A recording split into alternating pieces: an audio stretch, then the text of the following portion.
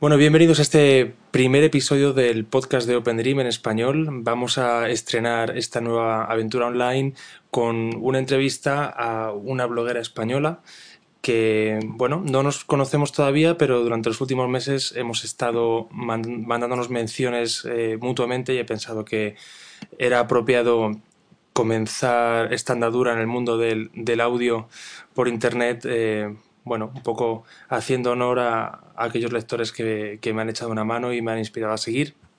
Hoy vamos a entrevistar a Elisa Erbali, aunque sus amigos y familia la llaman Vanessa, y le quiero dar la bienvenida a esta nueva aventura.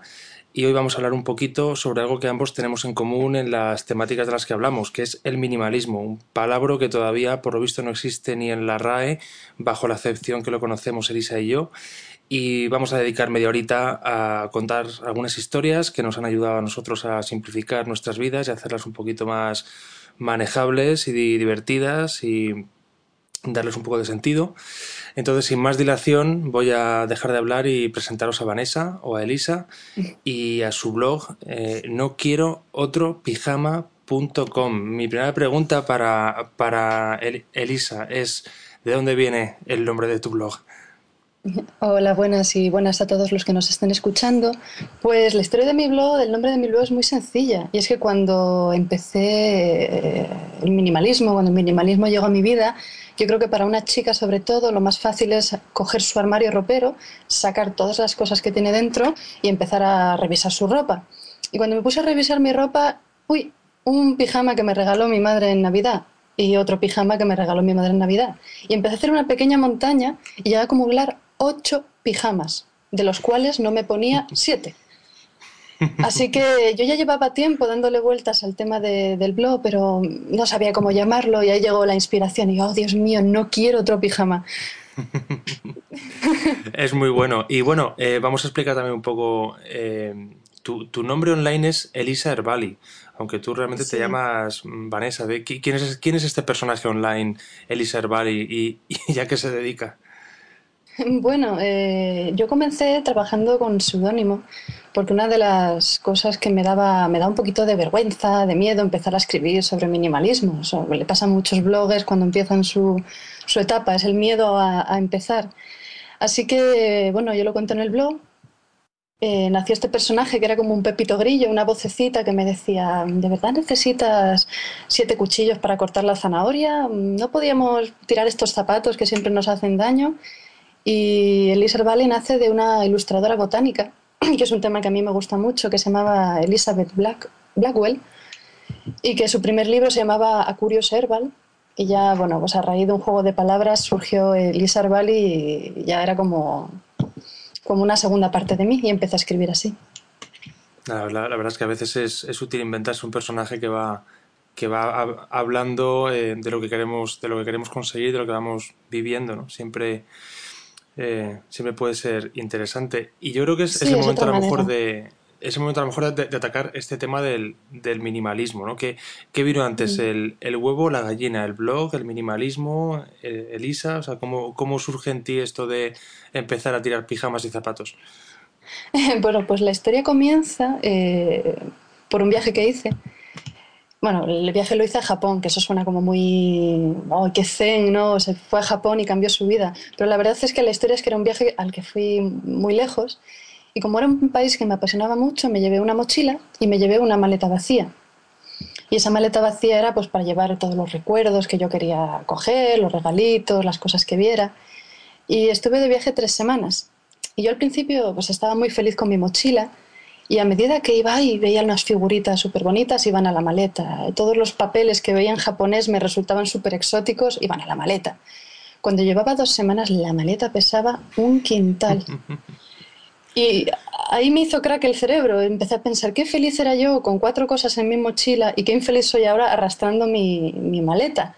Cuando yo llegué a casa después del viaje, empecé a, no sé, cambió mi manera de ver las cosas. Empecé a ver que tenía el armario saturado de ropa, que tenía la casa llena de recuerditos, de cosas que no utilizaba.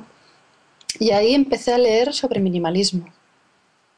Y cuando empecé a aplicar hábitos minimalistas a mi vida y empecé a limpiar un poco la casa, a ordenar un poco mis ideas, y empiezas a leer la gente que lleva este estilo de vida, sientes la necesidad de transmitirlo, como de ese karma digital, de devolver un poco el favor de la gente que te ha enseñado que hay otra manera de ver las cosas. Y ahí surge el blog y ahí surge Elisa Erbali. Genial, genial. Pues tu experiencia es un poco parecida a la mía, lo que pasa es que yo lo hice al revés. Yo me fui de viaje con una maleta de 40 kilos que me costó sangre, sudor y lágrimas sacar del aeropuerto y pasar por todas las estaciones de metro en Londres. Y fue como una doble sensación, ¿no? Por un lado digo, joder, qué bien que toda mi vida cabe en 40 kilos. Por otro lado, joder, qué 40 kilos tan pesados. Pero bueno, lo mío llevó más etapas, pero esas te las cuento otro día. Hace poco has escrito un artículo muy interesante sobre cómo ha cambiado tu vida gracias al minimalismo, ¿no? Y quizá deberíamos un poco rendir tributo al movimiento artístico en el que se basa esta palabra, ¿no? Realmente el minimalismo es un movimiento artístico más que de estilo de vida. Lo que pasa es que está también cogiendo fans en lo que podría ser un diseño de vida, ¿no? Lo mismo Sí. que un artista hace arte con los elementos más sencillos y crea una obra o musical o arquitectónica o artística con los elementos más sencillos. Es como que hay un grupo de nosotros que estamos tratando de coger esa idea de la sencillez y empezar a hacer de nuestra vida una pequeña obra de arte, eh, Mm. aunque suene un poco pretencioso, ¿no? Pero intentar ver qué es lo que sobra, qué es lo que falta y qué es lo esencial y cómo puede arreglarse para que realmente tenga un sentido y sea artísticamente vitalmente significativa, ¿no? Eh, Mm. ¿Qué opinas tú de eso de hacer de la vida una obra de arte con elementos sencillos? ¿Cómo vives tu vida ahora comparado con hace un año o dos? Bueno, si yo tuviera que evaluar la palabra minimalismo, un concepto que la gente tiende a pensar que, bueno, un minimalista es un friki que quiere vivir con 30 cosas o que quiere tener lo mínimo posible en su casa, se relaciona mucho con lo material. Para mí minimalismo es tranquilidad. O sea, si yo tuve que definirlo como la obra de arte en que ha cambiado mi vida, es la tranquilidad. Yo ahora vivo mucho más tranquila.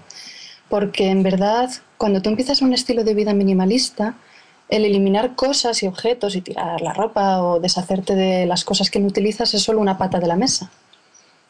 Un minimalista también intenta pues cuidar sus relaciones sociales, pues cuidar más de los amigos y evitar a lo mejor relaciones que no son tan buenas, minimalizar también, pues en mi caso, las horas de trabajo. Yo era una workaholica, yo me tiraba 15, 16 horas trabajando. Empecé a recapacitar sobre si era necesario y a reducir esas horas de trabajo. Y después de un año me di cuenta de que en verdad no necesitamos tantas cosas para ser felices y para estar tranquilos. Pero esto, o sea, tal y como lo cuentas, no. Me imagino que a lo mejor igual que a mí, ¿no? Que esto no llega de forma automática. O sea, no coges un día Mm. y dices, pues soy minimalista y de repente pasas de trabajar 16 horas diarias a trabajar 4, 5, 6 o 7 porque tienes una serie de hábitos que ya te llevan a trabajar 16 o si estás acostumbrado a relacionarte con 20 personas pero de repente quieres relacionarte con 5 o 6 pero que son las esenciales. O sea, ¿cómo ha funcionado en ti esto de cambiar unos hábitos por otros porque es difícil, es decir, vamos en piloto automático haciendo una serie de cosas y de repente tomar una decisión y cambiar todo eso no es fácil, entiendo. Sí, pero de hecho, a ver, yo creo que no te levantas una mañana y dices, soy minimalista y tiras todo y lo cambias todo de golpe. Me gustaba mucho, creo que fue Valentina Toner, que decía que el minimalismo era como un virus. O sea, un día haces una pequeña acción y a lo largo de los meses vas poco a poco cuidando y revisando lo que tienes, revisando las relaciones que tienes. Y yo en mi artículo escribía las ventajas de un año minimalista, pero la verdad es que a veces me cuesta pensar en mí misma como una minimalista porque sigo en cambio. O sea, sigo Ujú. aprendiendo cada día y sigo tomando decisiones. Yo qué sé, este fin de semana he tirado un montón de fieltro de colores que tenía de cuando hacía broches, o he llamado a una amiga que no hacía mucho tiempo que no hablaba con ella. Vas cuidando esos detalles con el día a día. Vas pensando realmente qué es lo esencial y qué no, qué es lo que no necesitas, ¿no? A mí por lo menos me pasó un poco así cuando hice el, el primer empujón grande de minimalismo. eh, para mí lo más difícil fue decidir si me deshacía de recuerdos, o sea, de objetos que eran recuerdos, ¿no? De la notita que me pasó la chica en clase, La eh, pulserita de la hilo de la pulserita, amistad. ese tipo de cosas, ¿no? Y esa cinta de cassette en el que metías las canciones que ibas a escuchar en los viajes de familiares y tal. Y que al final están en una caja, no hacen nada, no los visitas nunca, los abres una vez cada 10 años cuando te mudas de piso o algo, ¿no? Pero a mí lo que me ocurrió y fue muy interesante es que después de 3 o 4 o 5 días, esto no sé cuánto tiempo duró mi primera limpieza masiva de minimalismo, ¿no? Pero realmente con cada cosa que pasaba por mis manos era preguntarme, ¿esto lo necesito? ¿Esto me aporta algo? ¿Esto qué lugar ocupa? ¿Qué rol está jugando en mi vida? ¿No? Y cuando te has pasado 5 o 6 días haciendo esas preguntas, como que de repente las extiendes a todo lo demás, ¿no? Y ves tu lista de Sí. contactos de gente, tu lista de amigos en Facebook, las 7 redes sociales en las que estás apuntado, los 45 proyectos en los que andas metido, y dices, bueno, ¿y esto? ¿Realmente qué, no? Yo Sí, leí además que, Dime, dime. no, dime y no solamente es eso, que ya cuando por fin estás mirando, pues eso, el recuerdito que tenías y te decides a deshacerte de él, ahora viene otra lista de preguntas, bueno, ¿y qué hago? Pues lo regalo, ¿a quién se lo voy a regalar? ¿O lo voy a donar? Y tienes que buscarle una ubicación en el mundo, porque no está bien tirar por tirar, hay que aprovechar la medida de lo posible los recursos, y eso se tarda, vamos, yo tardé casi 3 meses en hacer la primera limpieza grande de mi casa. Y luego continúa poco a poco, ¿no? Una de las cosas Mm. que me gustaría hacer es, por ejemplo, toda la música que tengo en el ordenador, ¿no? Seguro que no escucho el 80%, el 90% de ella, pero está ahí por si algún día, ¿no? Es como, algún Mm. día escucharé este disco que lleva ahí 5 años y que nunca he escuchado, ¿no? Pero no sé, es interesante. ¿Qué te dice la gente alrededor cuando les cuentas este modo de vida, cuando ven que te has deshecho de recuerdos, cuando solo tienes un pijama y medio y no tienes 19? No sé, ¿cuál es la reacción de la gente alrededor? Bueno, curiosamente, la reacción que más suele despertar, bueno, aparte de curiosidad, que eso me gusta mucho, yo creo que cuando tú cuentas tu experiencia, lo primero que generas es curiosidad. En cierta manera, yo creo que es pena, pero no pena por ti, sino yo digo, mira, estoy deshaciéndome de los recuerdos. Y la gente me dice, ay, qué triste, ¿no? Que estás deshaciéndote de los recuerdos con lo que te evoca. Y yo les intento explicar que el minimalismo, en verdad, intenta que tú te centres en lo esencial, en lo que es importante para tu vida y te quites las cosas negativas o lo que no te hace feliz. Y los recuerdos encierran muchísimas cosas buenas. Tú lo ves y recuerdas pues cuando esa chica te hizo la nota y la ilusión que te hizo y las risitas que te echaste. Pero por otra parte, los recuerditos también te atan. Estás cargado a un objeto físico que tienes que llevar 45 años cargando con esa nota, ¿no? No es necesario. Por eso me gusta mucho hacer fotografías a este tipo de recuerdos para mantener el recuerdo en mi memoria, pero sin necesidad de ir cargando con los objetos. Y yo cuando yo le explico esto a la gente, pues me lo razonan. Y dice, pues es verdad, llevo cargando las cosas que hice en el colegio toda mi vida y igual no hace falta tampoco tenerlas ahí. Solamente necesito mantener vivo el recuerdo de cuando fui feliz haciéndolo o me lo regalaron y demás.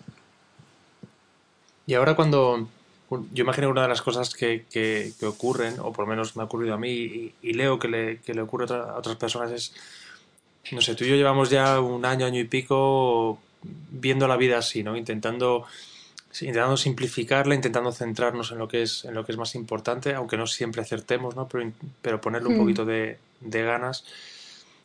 Y a mí lo que me pasa, y me gustaría saber qué es lo que opinas tú, es cuando ves a otra gente que acumula, ¿no? Que es un poco lo normal, que no es que haya acumuladores y desacumuladores, es que por lo general la tendencia es, bueno, según vas viviendo, te van regalando cosas, o las vas comprando o las vas adquiriendo de algún modo y tenemos como un mecanismo de entrada, pero no tenemos un mecanismo de salida. y a menos que de vez en cuando hagamos una mudanza o nos dé por hacer limpieza o alguna cosa así, pero es Mm, cierto que tenemos ese mecanismo de acumular, desde los recuerdos hasta los objetos. Para mí los libros es impresionante, ¿no? Es decir, eh, los libros son algo que a cualquiera que le guste leer, le gusta tener sus libros, aunque los haya leído sí, únicamente una vez, pero hay que tener un sitio en la casa para los 300 libros que solo hemos leído una vez y que alguien más podría estar leyendo, pero no, lo tenemos ahí puesto como si fuera una especie de álbum de fotos de libros que leímos una vez o que nunca hemos llegado a leer. Y, y ahora yo veo ese tipo de comportamientos con cierta fascinación desde fuera, ¿no? Digo, joder, sí, fíjate, claro, dices, recuerdo ir a casa de un amigo que tiene una casa bastante grande, bueno, casa de los padres de este amigo, y todo el sótano lleno de cosas, pero cosa tras cosa tras cosa, cajas enteras. Digo, me juego un pie a que nunca se va a hacer uso del 99% de las cosas que hay aquí, ¿no? Están porque en algún momento llegaron, pero nunca, nunca se fueron, ¿no? nunca se fueron. Nunca se fueron. Y es como que de repente ves algo que no veías antes. Antes entrabas en una casa, veías objetos y veías trastos y dices, ah, pues lo normal en una casa, ¿no?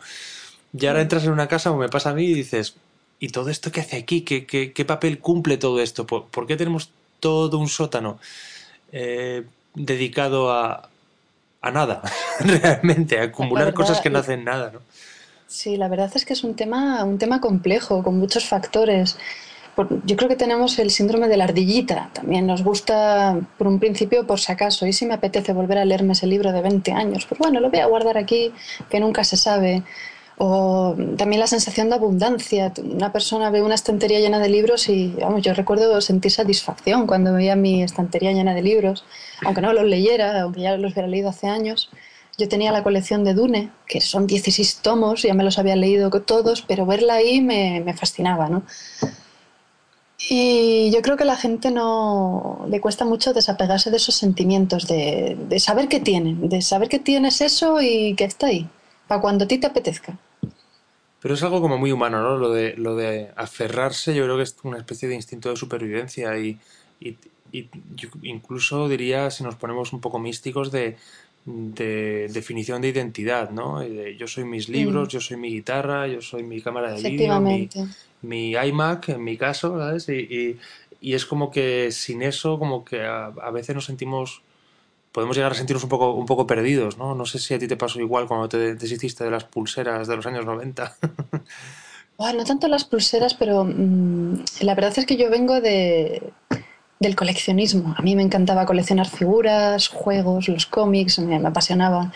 Y me he deshecho parte de eso. Ya cada vez que tiraba, yo tenía figuritas de zombies de plástico. Yo cuando me deshice de mis zombies pensaba, ay, esto me representa. O sea, todo el mundo sabe que me gustan los zombies. ¿Cómo va a saber alguien que me gustan los zombies si no los tengo ahí puestos en mi estantería? Pero al final es una tontería. La gente que está cerca de ti te conoce, sabe tus gustos y no necesita verlo reflejado en lo que tienes puesto en casa. Ujú.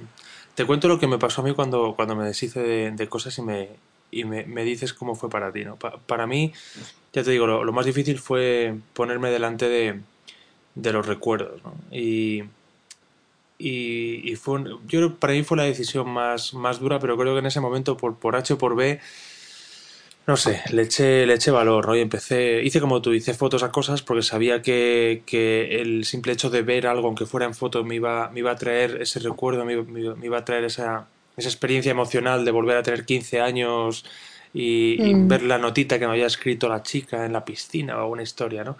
Y, pero recuerdo que tras el, entre comillas,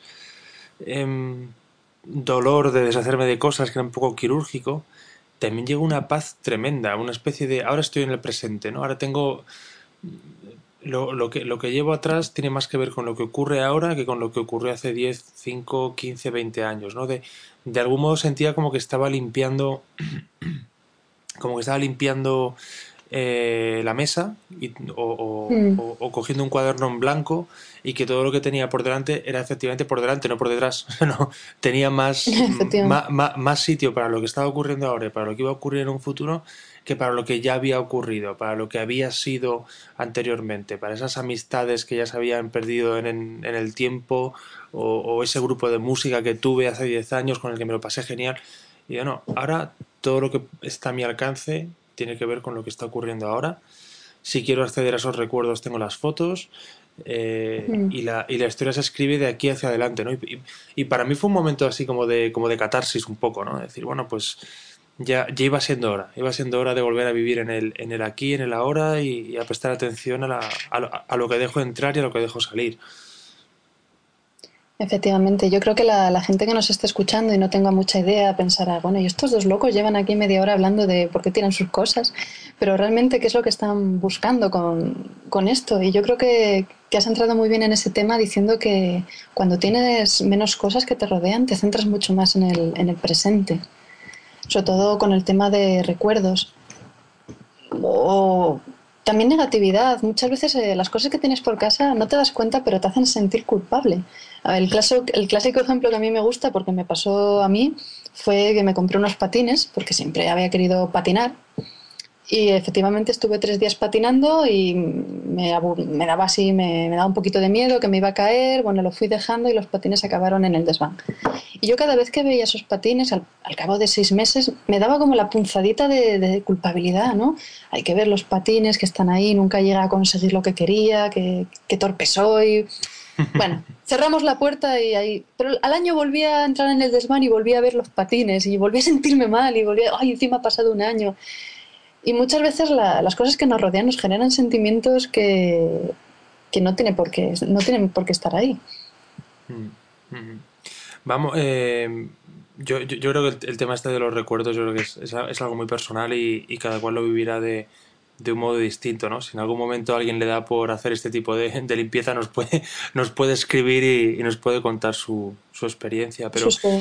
claro, para mí una de las cosas que más me llamó la atención cuando empecé con todo esto, bueno, no que me llamó la atención, sino que me seducía un poco, ¿no? Era el tema del tiempo.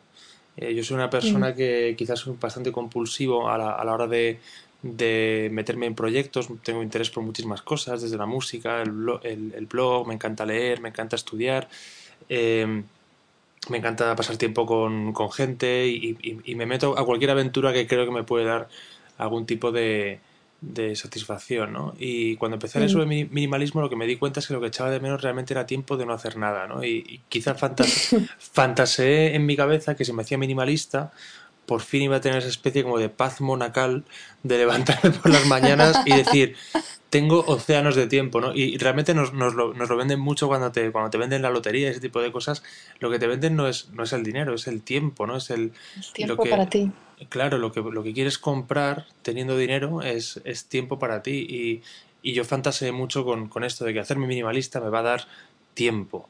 Y, y bueno, yo tengo entendido que tú has conseguido sacar bastante tiempo para empezar a practicar más tus pasiones, ¿no? Que es el diseño y bueno, pues también el blog. Entonces me gustaría que me contaras un poco cómo has vivido tú o cómo pueden vivir los que nos escuchen esta liberación de compromisos y de cosas que hacer para tener más tiempo para lo que realmente nos importa. Claro, cuando yo empecé con el minimalismo, como a ti, me llamaba mucho la atención pues el tener más tiempo para mí. Y a mí también me gusta mucho el tema de la productividad personal, ¿no? De aprovechar el tiempo lo mejor posible para conseguir los objetivos que tú quieres lograr. Entonces yo lo primero que hice fue en mi trabajo, cuando yo trabajaba en un laboratorio, fue empezar a eliminar distracciones, pues el cafelito con los compañeros, las charlitas, para así acabar antes mis tareas y poderme ir un poco antes. Este comportamiento al principio chocaba muchísimo en mi entorno, porque era en plan, mira, Vanessa no se baja a tomar el café y luego encima se va a las 5 de la tarde a su casa, eso en España donde se ha visto. Ya. Y poco a poco me di cuenta que me sentía bien, que era lo correcto, que yo estaba ganando tiempo para hacer lo que realmente me gustaba. Y, y bueno, al final, si te tengo que confesar la verdad, no, cuando tienes mucho tiempo para hacer lo que realmente te gusta, a mí me pasa como a ti. Yo soy muy curiosa, tengo muchos hobbies, me gusta investigarlo todo. Y al final, hasta hace poco, he aprendido que con todo el tiempo que gané, lo empecé otra vez a llenar con actividades. Que si el blog, me he hecho un montón de cursos, empecé el máster, salir con la gente, preparar proyectos, escribir libros. Y al final estaba igual que al principio. Somos nuestros propios monstruos. Sí, sí, sí, sí, totalmente de A acuerdo. mí, a mí me cuesta muchísimo, a día de hoy, es algo que todavía estoy trabajando, me cuesta mucho descansar. Porque Ujú. siempre que intento tirarme, como dices tú, con esa paz monacal debajo del limonero o mani pan mehum, empiezo a pensar, ay, debería estar haciendo algo con mi tiempo, debería estar aprovechando la vida, exprimiendo el momento y me cuesta, me cuesta. Yo Eso creo que, es algo que tengo que depurar. bueno, pues vamos a hacer un reto mutuo. Tenemos que explorar esa faceta porque yo también soy un poco igual. Tenemos que experimentar con aquello y aprender y a ver si podemos escribir cosas que puedan ayudar a otra gente. Pero yo creo que no somos solo tú y yo. Yo creo que Ujú. es algo que vemos por todos lados, ¿no? El llenar el tiempo con cosas. Se nos da fatal creo en general, ¿no? En la sociedad, el desconectar. Nuestra idea de desconexión es quizá poner la tele o vernos una serie, o sea, algo que no nos haga estar activos, pero realmente se nos da bastante mal lo que dices tú, descansar, parar, dejar que nuestra mente descanse, que pueda procesar un poco todo lo que está ocurriendo. Eh, le hemos hecho un hacking a la naturaleza, ya no nos vamos a la cama cuando se pone el sol, podemos trabajar hasta las 5 de la mañana, podemos comer cuando queramos, no dependemos de las estaciones para marcarnos un ritmo y al final el ritmo lo tenemos 24/7 al 100% y parece como que incluso si estás tranquilo es que algo va mal, ¿no? O sea, si en el trabajo no tienes una sensación un poquito de estrés, de urgencia, De de que algo tiene que estrés, estar ya ahí, es como que si... No sé, esto me pasa a mí y a lo mejor es una cuestión completamente personal, ¿no? Pero parece como que si no estás estresado por algo, que es como que no te preocupa, como que no te importa, que no te lo tomas en serio, que realmente tomarte en serio algo efectivamente. es irte a la cama pensando en cómo solucionarlo, estar con el entrecejo ahí fruncido pensando en cómo solucionar la situación y que eso de algún modo es una virtud, que de algún modo estamos haciendo algo bien, eh, viviendo preocupados por algo que al fin y al cabo es importante pero no es crucial, ¿no? Eh, no sé si me he ido mucho por los cerros de Úbeda en esta. No, no, al contrario, te iba a comentar que, al menos en mi visión particular, yo creo que el descanso casi está un poco demonizado. O sea, Mm, hay que ver, llevas todo el día sin hacer nada, no te preocupa nada, tienes que ser un vago, tienes que... No, no, ¿cómo no vas a estar preocupado? Mira cómo está el país, mira cómo está... Sí, sí, efectivamente. Nos cuesta desconectar y eso es algo que el minimalismo te da las bases, pero eso es algo que tienes que trabajar tú positivamente. Eso está dentro de ti y poco a poco vas cambiando tu manera de ver las cosas. Pones un poquito menos las noticias, te preocupas menos. Yo intento quejarme menos. Yo antes era muy de quejarme del trabajo, de los jefes, del tiempo, de la escalera, mira lo sucia que está. Y cuando dejas de quejarte te das cuenta que tiene un efecto muy positivo en tu manera de ver las cosas. Parece que tú eres tu propia vecina que te está ahí comiendo la cabeza. ujú. O sea, yo creo un poco lo que estamos hablando para aquellos que nos escuchan que no están muy familiarizados con el minimalismo es que no es un estado, es un camino, ¿no? Mm. Es algo que no, lo que decías tú antes, no te levantas una mañana y dices, soy minimalista, voy a tirar todos mis trastos y ya está. No, Y me voy con una mochila por ya ahí. está, voy con una buena mochila al monte, voy a vivir en modo zen, recolectando fresas y champiñones. Es algo más del día a día, ¿no? Es ese mecanismo de entrada y ese mecanismo de salida y es el filtro que pones en medio, ¿no? Que entra y que se queda, que se va y, y llevarlo un poco a todas las áreas, a lo físico de los objetos, a la vida social, a las finanzas. Yo intento hacer bastante también de eso, es decir, bueno, realmente necesito gastar en esto. En qué lo puedo emplear? A lo mejor un curso que quiero hacer, a lo mejor una experiencia que quiero tener de aquí en 6 meses, a lo mejor puedo quitarme de estas cosas que ahora no necesito para que luego pueda hacer esto que realmente sí me va a aportar algo a largo plazo, ¿no? Pero no es algo Sí, sí. que venga automático porque es afectar el comportamiento. Es por uno afectar el comportamiento y por otro la filosofía de vida, ¿no? Y esas son bestias que cambian de espacio, no es como desinstalar un programa e instalar otro. Y entonces, si alguien nos está escuchando y quiere ser minimalista, que sepa que no lo va a conseguir en 24 horas.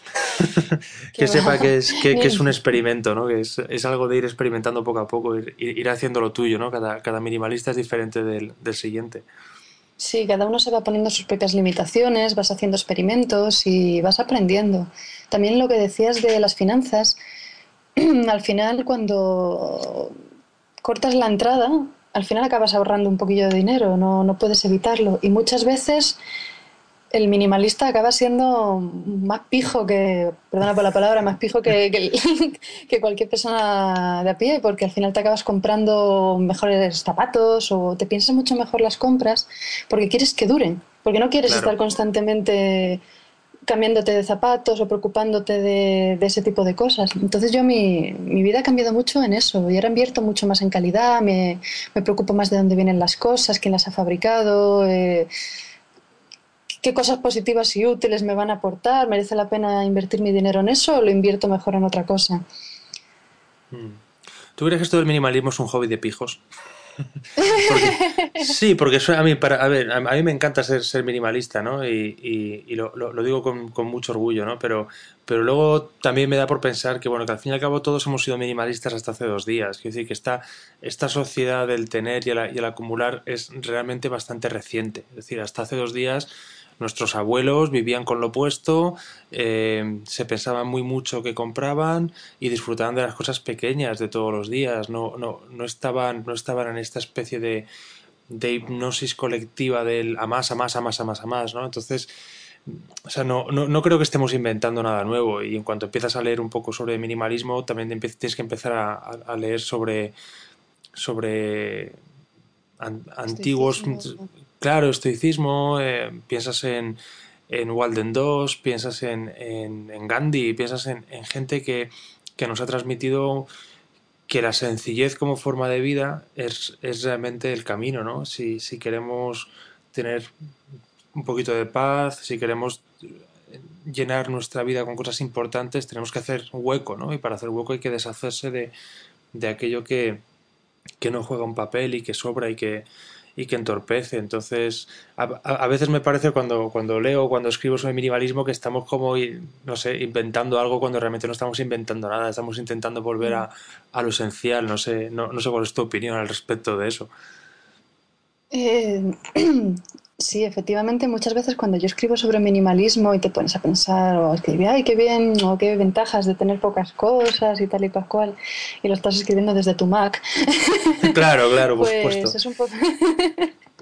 te dices tú, bueno, con las necesidades que hay en este mundo y con la miseria que hay, parece un poco cínico.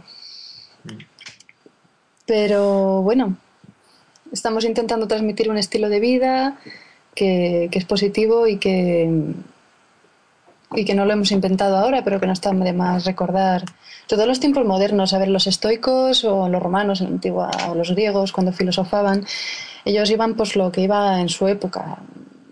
Querían destacar la virtud humana o la naturaleza humana por encima de lo material. De aquella lo material pues era el oro y las cántaras de vino y lo que fuera lujo en su época. Y ahora mismo contra lo que queremos atacar o proclamar los minimalistas es sobre el consumo excesivo, sobre el estrés, sobre el exceso de la explotación laboral. Los tiempos cambian, pero las ideas son las mismas.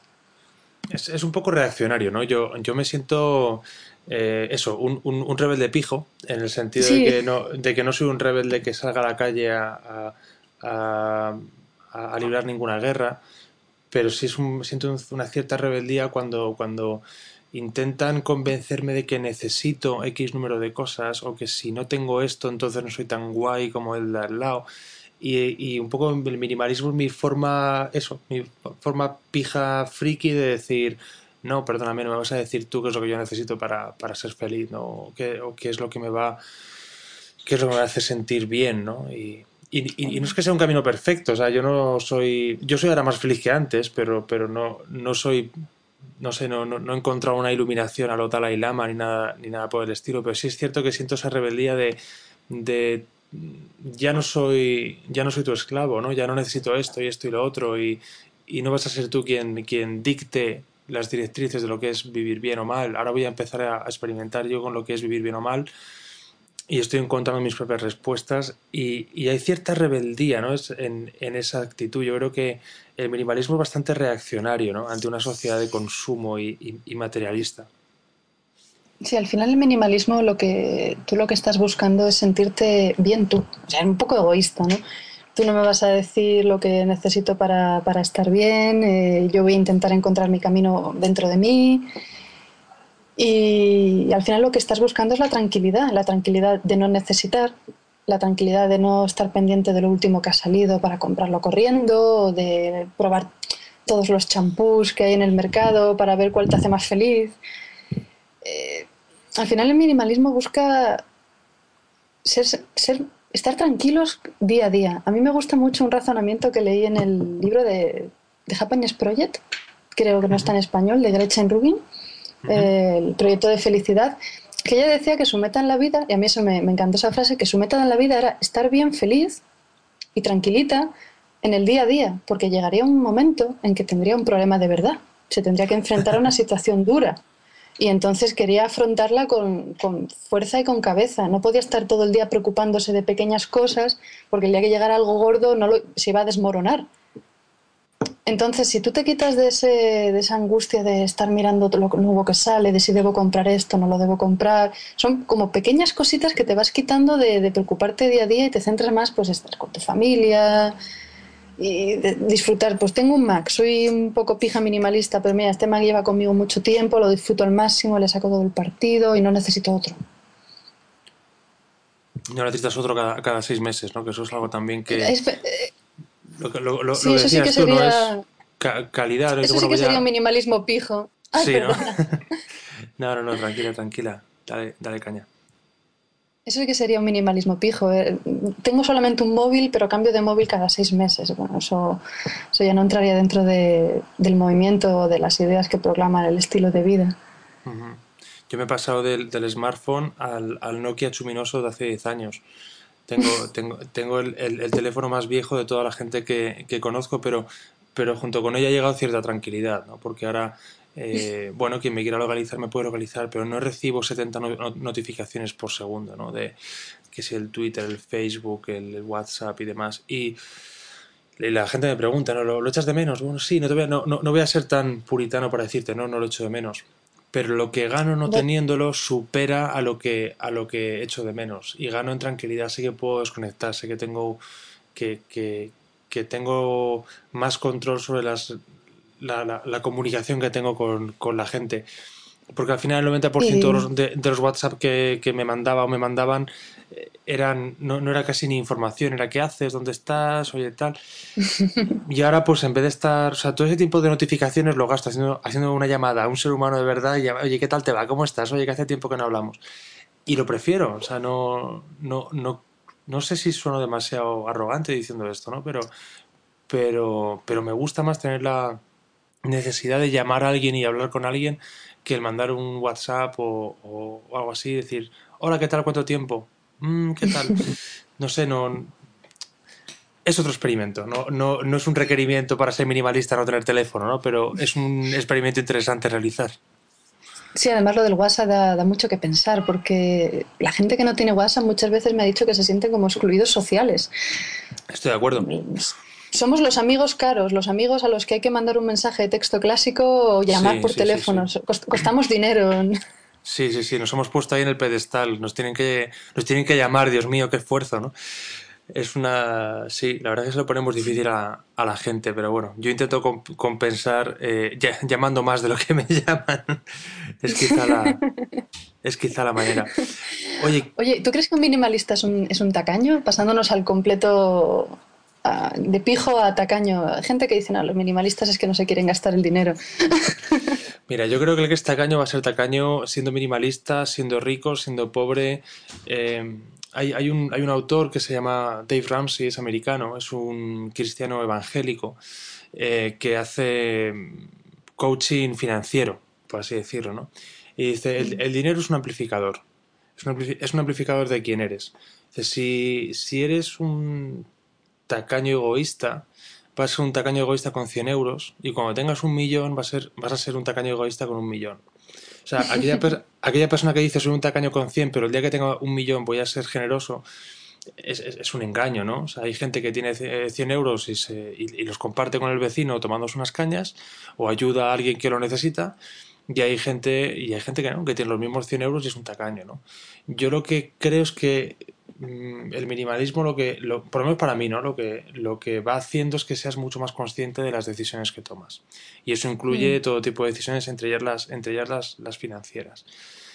Y entonces, por un lado, a mí personalmente me ha hecho gastar menos o gastar más consciente, decir, bueno, prefiero tener esta experiencia o tener este objeto, tener esta formación y al mismo tiempo el hecho de que te vas haciendo minimalista te hace darte cuenta que no necesitas tantas cosas, pero a lo mejor otra gente sí.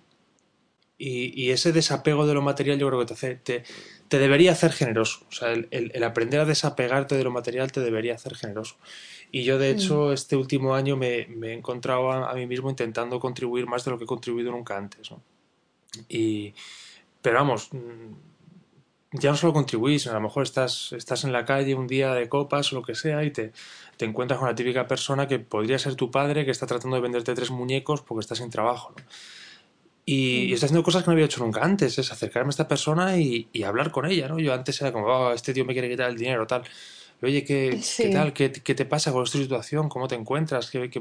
Y bueno, nunca tengo 100% seguro que no me estén tomando el pelo, pero sí es verdad que ya no estoy tan apegado a la siguiente copa que me voy a tomar. Si dentro de mí creo que esta persona es genuina, yo no necesito mi siguiente copa y esta persona a lo mejor cena porque yo le he dado 5 euros, ¿no?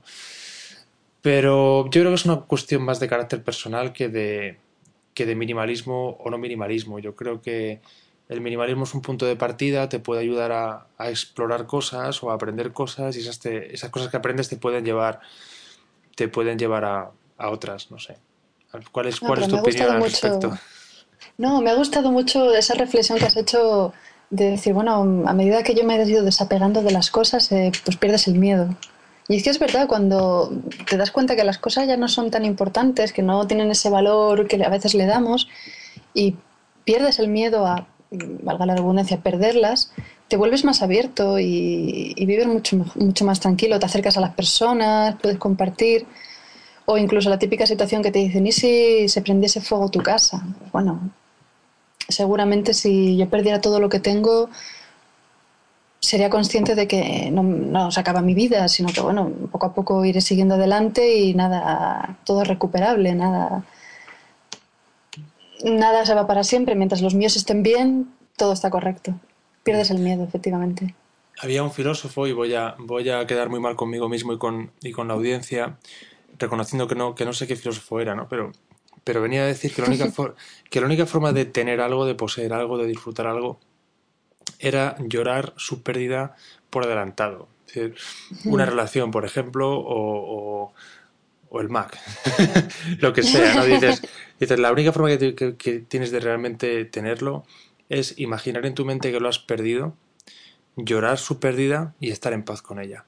Es la única forma en la que ese objeto o esa relación o ese trabajo o eso que sea no te posee a ti.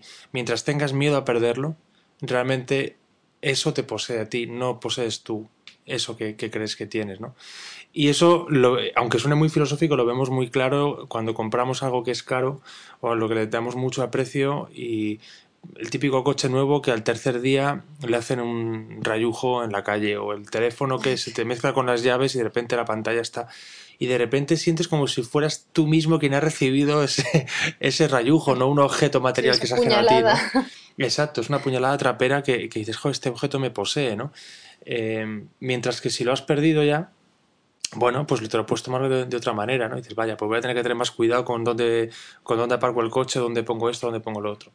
Pero bueno, en fin, podríamos estar con este tema mucho tiempo y Horas. sí, y quizá podríamos hacer otro, otro episodio más centrado en este tema en concreto.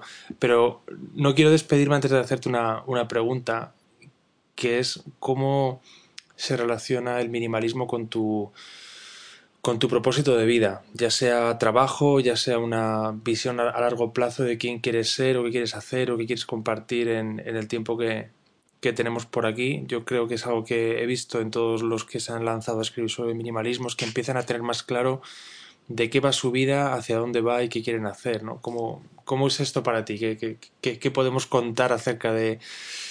Porque A ver, te explico un poco por qué te hago la pregunta. Yo creo que también tenemos en estos días una crisis de buscarle sentido a la vida, ¿no? Muchos nos encontramos metidos en esta especie de carrera por llegar a fin de mes, poder pagar las facturas y empezar el mes siguiente.